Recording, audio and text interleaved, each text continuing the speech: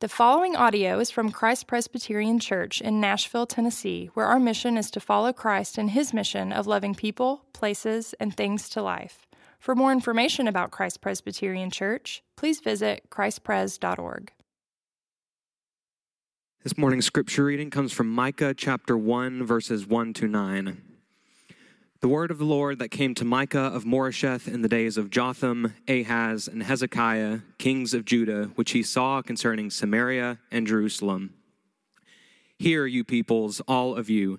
Pay attention, O earth, and all that is in it, and let the Lord God be a witness against you, the Lord, from his holy temple.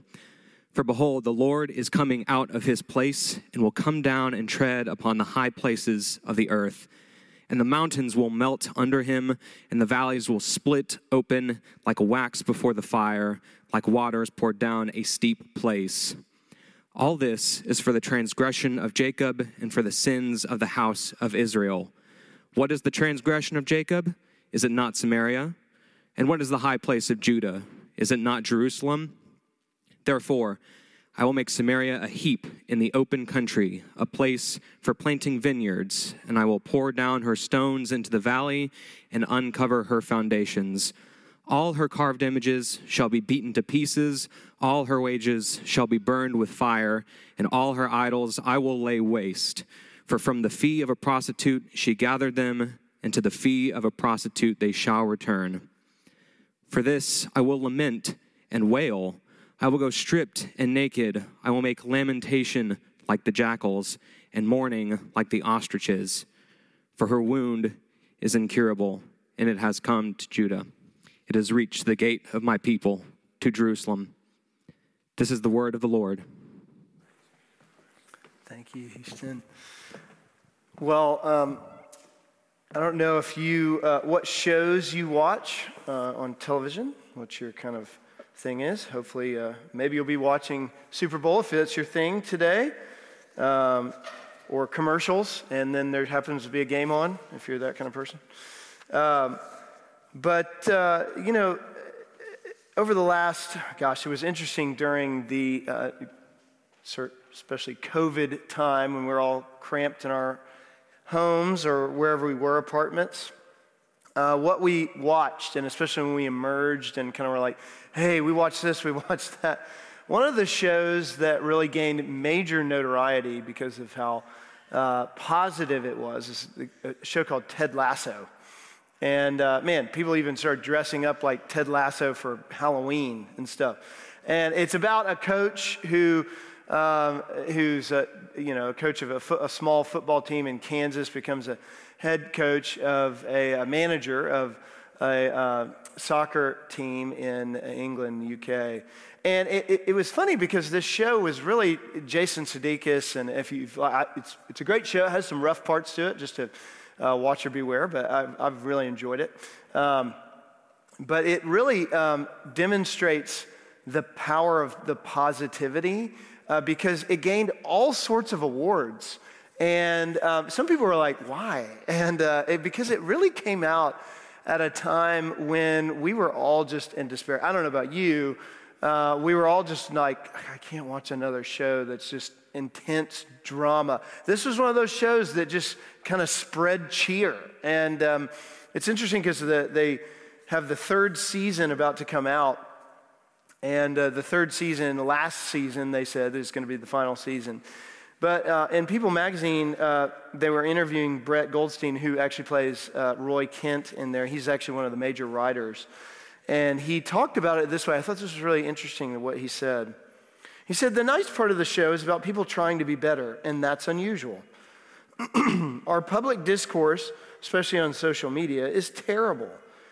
It is now normal for people to be horrible to each other. Listen to what he says here.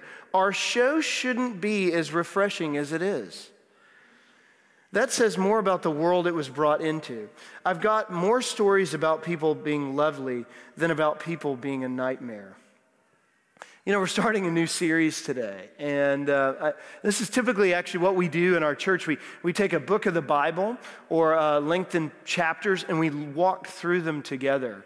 And we enjoy doing that. And we're looking at the prophet Micah. And one of the things about Micah as a prophet is, and you probably heard some of this, it's actually given by God through this prophet to a specific situation and time that it came into. So that there was so much going on behind this, and we're going to unpack this over the next few weeks, but even a little different than some of the other prophetic books. It's considered a minor prophet, not because of its importance, but because of its length. But that Micah actually begins in verse 1, the word of the Lord, it came to Micah of Moresheth, which is actually different than most of the prophets. Most of the prophetic books begin with naming a prophet and by their family or by their father or by their heritage. This one actually is by where he's from. It's unusual. It's by a location. And then lists 3 kings, Jotham, Ahaz, and Hezekiah, which, well done, Houston, reading all these fun names. Some of you will ask to read in the future, and you'll enjoy reading some of these names too. But all of these names in which put it in a specific time and place that God's word was brought into in order to bring something out of. And it's interesting that, as Ted Lasso, it shouldn't be as refreshing as it is. In some sense, the opposite. What this is doing is mining out for us a specifically written for the people of God in the 8th century that were dealing with stuff that is so hard. And one of the questions we want to ask as we look into it is, what did this really mean for the original hearers? What did they receive it? Because it's really easy for us to quickly jump into a passage and go, what does this mean for me today?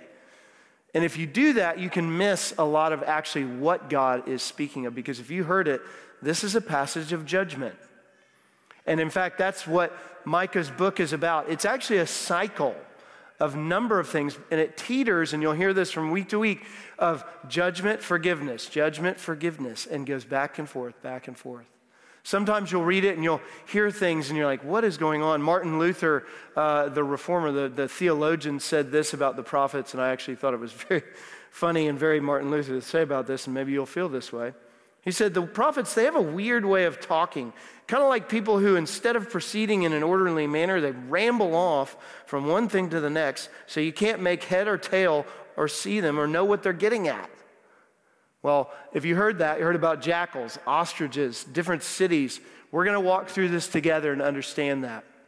But why does this book first come perfectly situated from God's mouth through the prophet Micah to their situation then?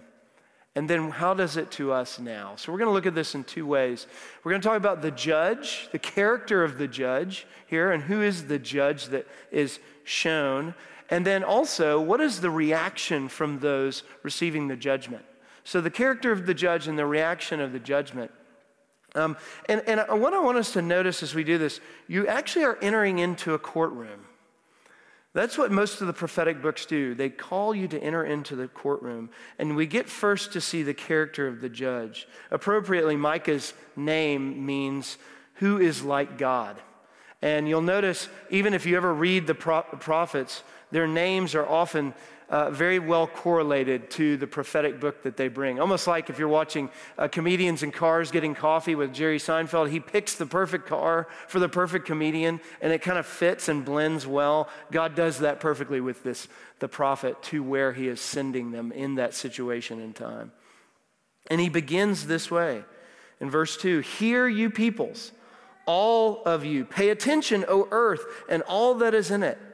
And let the Lord God be a witness against you, the Lord from his holy temple. For behold, the Lord is coming out of his place and will come down and tread upon the high places of the earth." This is exactly why Micah's name means who is like God. Because the first thing, when you hear the word judgment, you might think, and maybe especially if you're here and you're new in church, or maybe this is your time back in, or maybe you've heard this phrase said to you before, who are you to judge, right? It's a good question. Even if you're here and maybe church has been a part of your life, I would submit to you, we still live in a posture of kind of like, who are you to judge? And especially when it comes to God. Just this week, I got a ticket because I failed to do registration. Actually, my wife got a ticket, and she called me and said, hey, we really haven't finished the registration. I got it for one car. I did one, but you got to do both, right? to complete the process, you got to do both. So I failed to do that. I go in, I take the ticket, I did the registration, got the new sticker and new license plate for our other car. And and the woman immediately says to me, so do you want to fight this in court?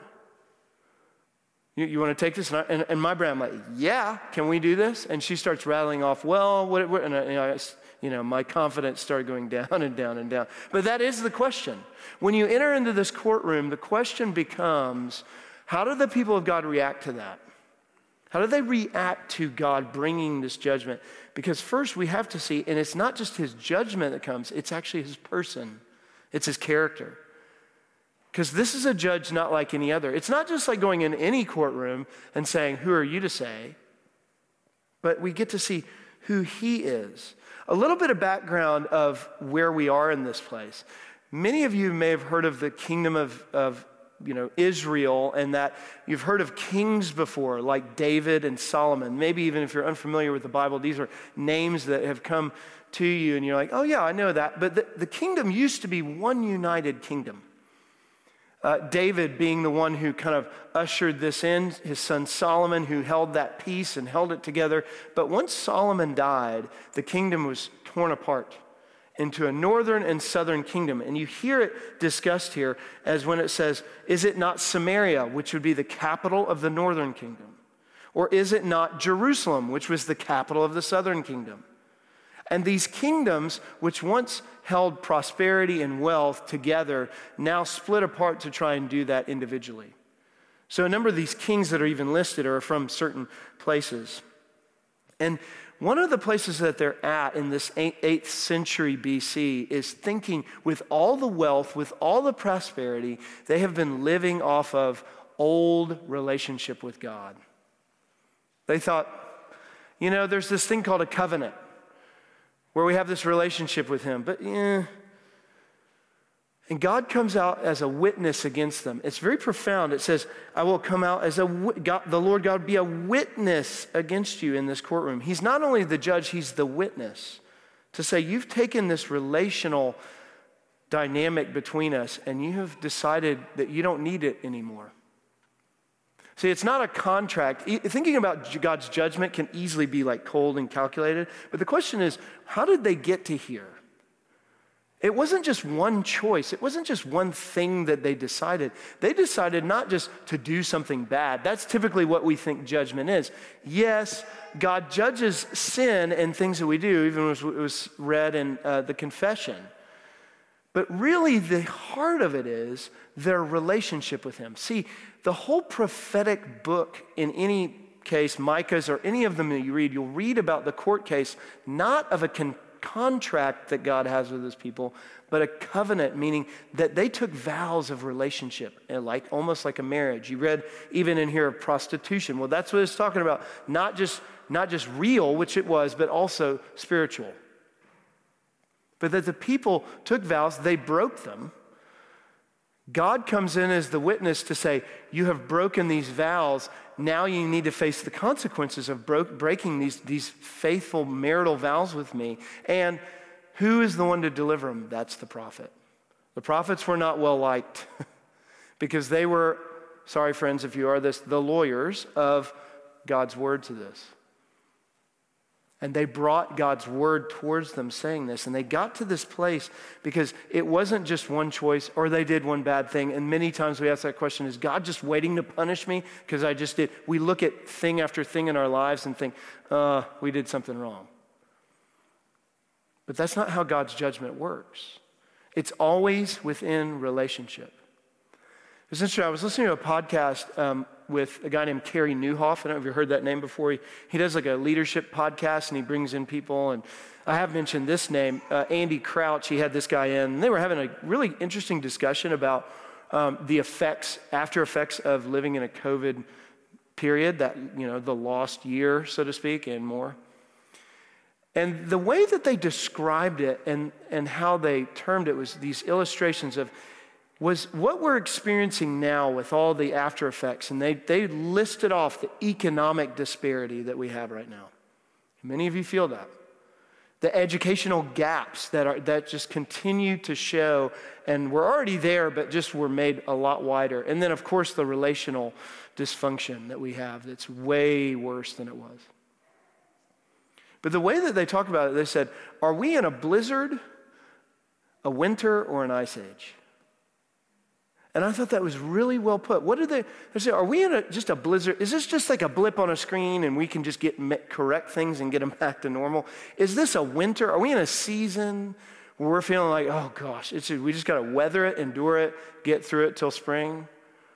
Or are we living in an ice age where what happened with us during those periods just manifested more of what was already there?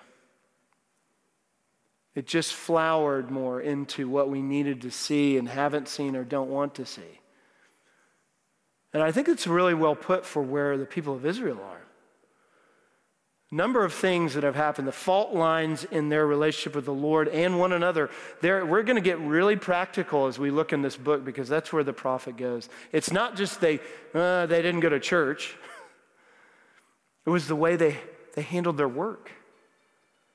They handled justice with one another, civic life, the way that they handled their wealth. They were in a time of such grand prosperity that the upper class was so far apart from anyone below it that instead of seeing their wealth as distributive, they held it.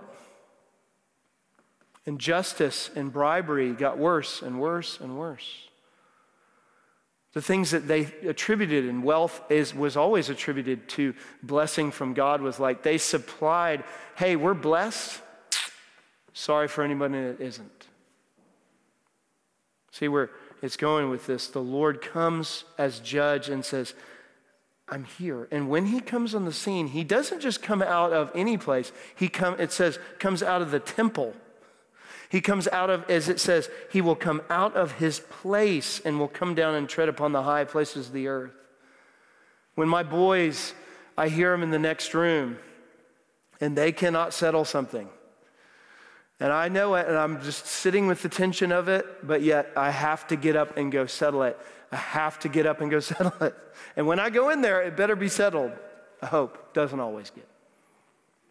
But God comes out of his place. It intentionally puts the language of God could not wait. He did not sit back to let them figure this out, that justice was on their own, that he had to bring his judgment in as the true judge. And he introduces him, entering into this courtroom from the holy temple out of his place to tread. And listen to even how creation itself, if that's not enough to know, not just the witnesses, how they should respond to him, to say, who are you to judge? This is who to judge. Verse 4, and the mountains will melt under him, and the valleys will split open like wax before the fire, like waters poured down a steep place. That the most glorious, majestic parts of creation, the mountains, and I don't know if you're a person who loves that, but I remember hiking in Utah. I'd never been there during the summer, never been to Utah. Enjoying this just 2 summers ago. And being able to walk up on the mountains and seeing the majesty and feeling the rocks below me that were there far before I was.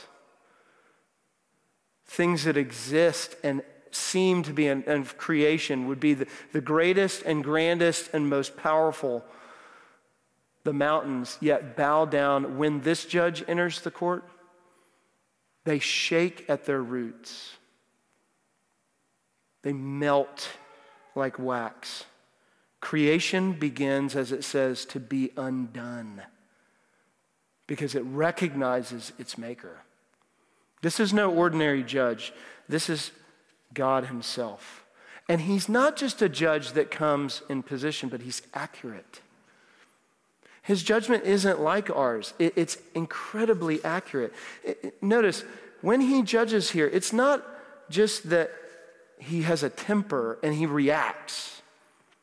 It's always with wisdom. It's never disconnected. It's never detached. It's never flared up in some sort of rage as we get. It is perfectly connected to wisdom to achieve its exact end.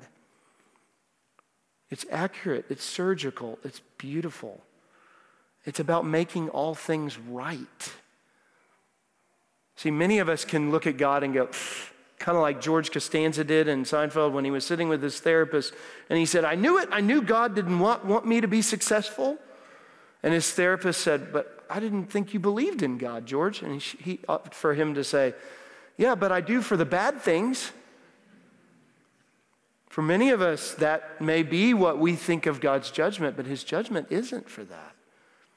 It's actually restorative. It's exactly what we were singing earlier, and it's accurate to where it goes. Notice Samaria, verse 5, the transgressions of Jacob for the sins of the house of Israel. What is the transgression of Jacob? Is it not Samaria, the capital of the northern kingdom? And what is the high place of Judah? Is it not Jerusalem, the capital of the southern kingdom, representing all of those nations? So that it addresses that and to that end. So much so that it's so specific even to say this. Listen, when it says, therefore I will make Samaria a heap in the open country, a place for planting vineyards, and I will pour down her stones in the valley and uncover her foundations. Sounds kind of ominous, but this is what it's getting at. That Samaria particularly really thought of itself as founded. Its history was about its incredible opulence of a stone that it was founded on. Two of the kings, one of which you even can read about in Omni, who built like the foundation of Samaria itself up on a hill, used such incredible masonry that it was known as one of the greatest works in the ancient Near East. The king after him, Ahab, who you can read about if you hear of the word Elijah, he was the one that butted heads with Ahab, and you can read about how Ahab took ivory and actually put ivory all over it, inlaid, covered, made it beautiful, so that Samaria was this rich, opulent masonry covered in ivory for all to see wherever you went. God isn't just saying, I'm going to waylay you. He's saying, I'm going to get to the very foundation and root of what you believe you stand on. I'm going to come in a way that shows you that where can a vineyard be planted? Can a vineyard be planted in the middle of downtown Nashville? No. A vineyard can only be planted if things of the concrete are gone. He's talking about getting to so far into the root that a vineyard, that growth will only occur when I show you that you cannot stand on what you think you've built. That he can take it out. We've seen some of those pictures before, and they're sad, of Turkey and Syria and these things that are going on. That the devastation and difficulty of what? And when a building's brought to rubble, it's not even then that a vineyard can grow. It has to be even cleared out. God is saying that he has to get further deep into the roots of their life for it to be changed. And it's not something that is just to be angry and show them and say, see what I can do? He's not flexing. He's saying, come back to me. He wouldn't say even plant a vineyard if he didn't want. What his judgment is to be is restoration and relationship. But what destroyed it is the relationship. The way they looked at their opulence, the way they sought out other things. I remember asking my grandmother years into after I was older, before she passed away, my parents divorced. And I remember asking her one time, looking at her and just, I thought, I'm going to ask her, why do you think my mom and dad divorced? And it was so interesting, her answer. She didn't say things like, oh, this and that. She said, I think that they believed the money could get them through it. Now, I know there's a lot more to that relationship to that. But of all the things that she chose to tell me why that relationship divided, why that marriage came to that end, is that their dependence on other things, their view of themselves and the way that their covenant relationship was no longer. This is where God goes. This is why it's not just the judge that comes out, but the reaction to the judgment is given to us in verses 8 and 9. You would think maybe a prophet would be kind of stern. Listen to what he says. For this I will lament and wail. I will go stripped naked. I will make lamentation like the jackals and mourning like the ostriches. Many of you in this room may have been a part of a church. Maybe this is old hat for you. But I wonder where our hearts go when it comes to God's judgment. When we read things like this. And the question I have for us is, what is our measurement of God's judgment now? I think we could say it's the same as here. I think we read often of passages like this and we think, what is the measurement for God? Are there things in my life? We either go to hard things in our life and say, is this God's judgment of me? Or we dismiss it altogether and say, we watch people on TV look at things that happen overseas and even in our own country, and they dismiss it as, oh, this is God's judging us. What is God's measurement of judgment? It is always in his relationship to us. It is not flippant. It is not without wisdom. It is always within relationship to us. And here's how we know. His reaction, the prophet's reaction, is one of deep, deep lament. You know that God's judgment isn't just something you're cold and callous to, as if you say, those people deserve that over there. Or that's something you relativize and you say, maybe he's just not judging at all. When it hits you so deeply that it causes deep compassion, not only in yourself, but for those you don't even know around you. That when you see difficulty, because for the prophet, it goes deeper into him to say this is a part of his own soul. It's not just a word he throws out, it becomes him. Even when it starts in verse 2, it says, hear you peoples, all of you. That's not just one person, that's all. The word hear isn't just, hey, listen up. Hear is actually to take up. It's used over and over in the Hebrew scriptures to say this is something you hold, you keep, you hold within you. And that's exactly what he does. It's not like signs on the, I don't know if you're like me, I know every time I drive down 65 to the beach, you see plenty of signs that talk about judgment. You better turn or you burn, right? Like over and over, the same kind of thing. My favorite one still is the guy, the little reaper. There's somebody who took the time to like whittle a Satan or devil with like a scythe or a pitchfork or something and put it on a thing, say, go to church or the devil will get you. Is that how it works? Where do our hearts go with those kind of things? See, that's what the prophet is showing us, is that the word doesn't just go out and say, you better. It lands home in him in a way that says he knows something more profound about this word. That God's judgment isn't just some cold, calculated, get it in line. It's a relational piece of he is to destroy, to restore, to bring back. His judgment is held not as an impartial weighing of good and evil, but judging to bring us to himself.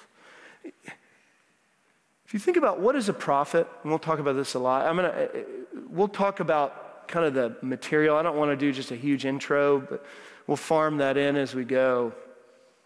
What a prophet is in the Bible is not, I mean, sometimes we think of a foreteller, he tells the future. A prophet in the Bible wasn't just a foreteller, they were actually a forth teller. It meant they brought the word of God out and towards. Not just to say, but so that it bore on their own hearts. That the prophet took it into themselves, and God's word was a deep, profound experience that they lament. They lament the fact that judgment is real, that sin is real. And don't we all know that? See, as Christians, we should long, as people of God, we should long for God's judgment, because it's not the judgment that everybody said to us growing up. It's a judgment of saying God wants this world to be made right.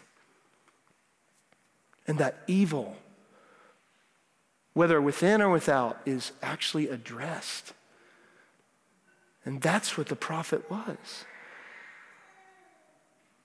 Is our heart shrinking in the way that we think of judgment? Is our heart shrinking in the way that we long for evil to be expunged?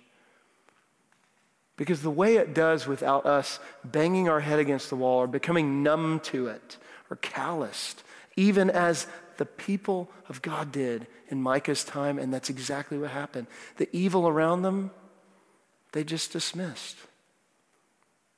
Whether it was in them or outside of them or to their neighbors, they didn't enter in. They didn't care.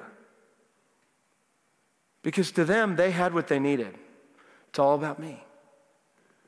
God's justice is to restore, is to bring. I had somebody ask me one time, one of you, asked me one time, why do you talk about lament in our church? Like, why is that a theme sometimes in our church? Seems like we talk about it fairly often. One, yeah, because the Bible does. But two, it's because we really believe that if we understand that sin is real, that the truth of the gospel, the good news that comes, means that you can't make room for love unless you make room for others to meet you in that. To meet you in the depths of sorrow. What moves to revival? You know that word revival? Maybe you've heard it before. We get images of like people going crazy in tents or something. That's not actually what happens. What a revival is, what seeds the soil of revival for us to move as people of God, to grow in ourselves and see the good news of Jesus move, is that we're humbled, that we lament, that we see ourselves in the mirror of who, not what we see ourselves as terrible, actually what God sees us as and why he brings judgment, because he loves. Because he brings that in. It's to make us real. You know, we see this in the Old Testament. Some of us may go, well, it's the Old Testament. In Luke chapter 19, in the New Testament, it's one of the Gospels, Luke accounts Jesus in a really profound moment. And he does this. He enters into Jerusalem on Palm Sunday, triumphal entry as it's called, where he comes into Jerusalem, not riding on a horse with a sword to bring swift, but riding on a donkey, lowly and humble. And the people around him are crying out, Hosanna, Hosanna the highest. They're praising him. And the Pharisees and the religious leaders, the people you would think would get compassion, judgment, they're saying, no, don't say that to him. And you know what Jesus says? The weirdest thing. Okay, you can call them, you can shut their mouths, but if you do, these very stones will cry out. The rocks will cry out. What do they recognize? Who's come out of his place? You know what happens the very next, after the triumphal entry? The verse says, and when he drew near and saw the city, he wept over it. What is Jesus showing us? He's showing us what the true heart of God does. He's showing us that the difference of what we've always believed God's judgment to be and what it is very different. See, we actually get to see on this side of Micah's life what Micah was preaching to. It says in the book of Hebrews in the New Testament, it says, long ago and in many ways, and through our fathers, the prophets, God spoke. But now, he has spoken to us by his Son. And how does he speak? There's no other table that is set like this, with body and blood. See, this actually is a table of judgment. If you think about it, the judgment is at this table. When you think about what's happening, body and blood is at this table. That's why we say it. Jesus set this. But he didn't set it with yours or mine. He set it with his. The one who weeps over the city. And guess what? He didn't just stop by You know what happens right after he weeps over the city? He enters into the temple and he flips all the tables. We think of Jesus always calm and chill. He goes in there. He flips the tables. He says, you've made the house of God a den of thieves. Why? Because what happens at this table, where you understand judgment, transforms how you take any sort of justice, care, mercy, and love and compassion out of these walls. If you think you can handle judgment yourself, this table will not be meaningful to you. It will not transform you.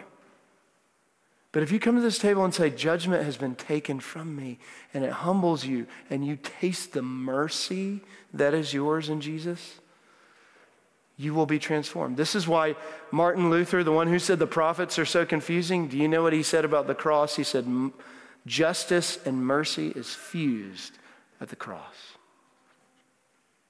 So that you don't have to live out juggling. What's the measurement of God, how God sees you? Let's ask that question as we leave. This is the question. What is the measurement of God's judgment towards you?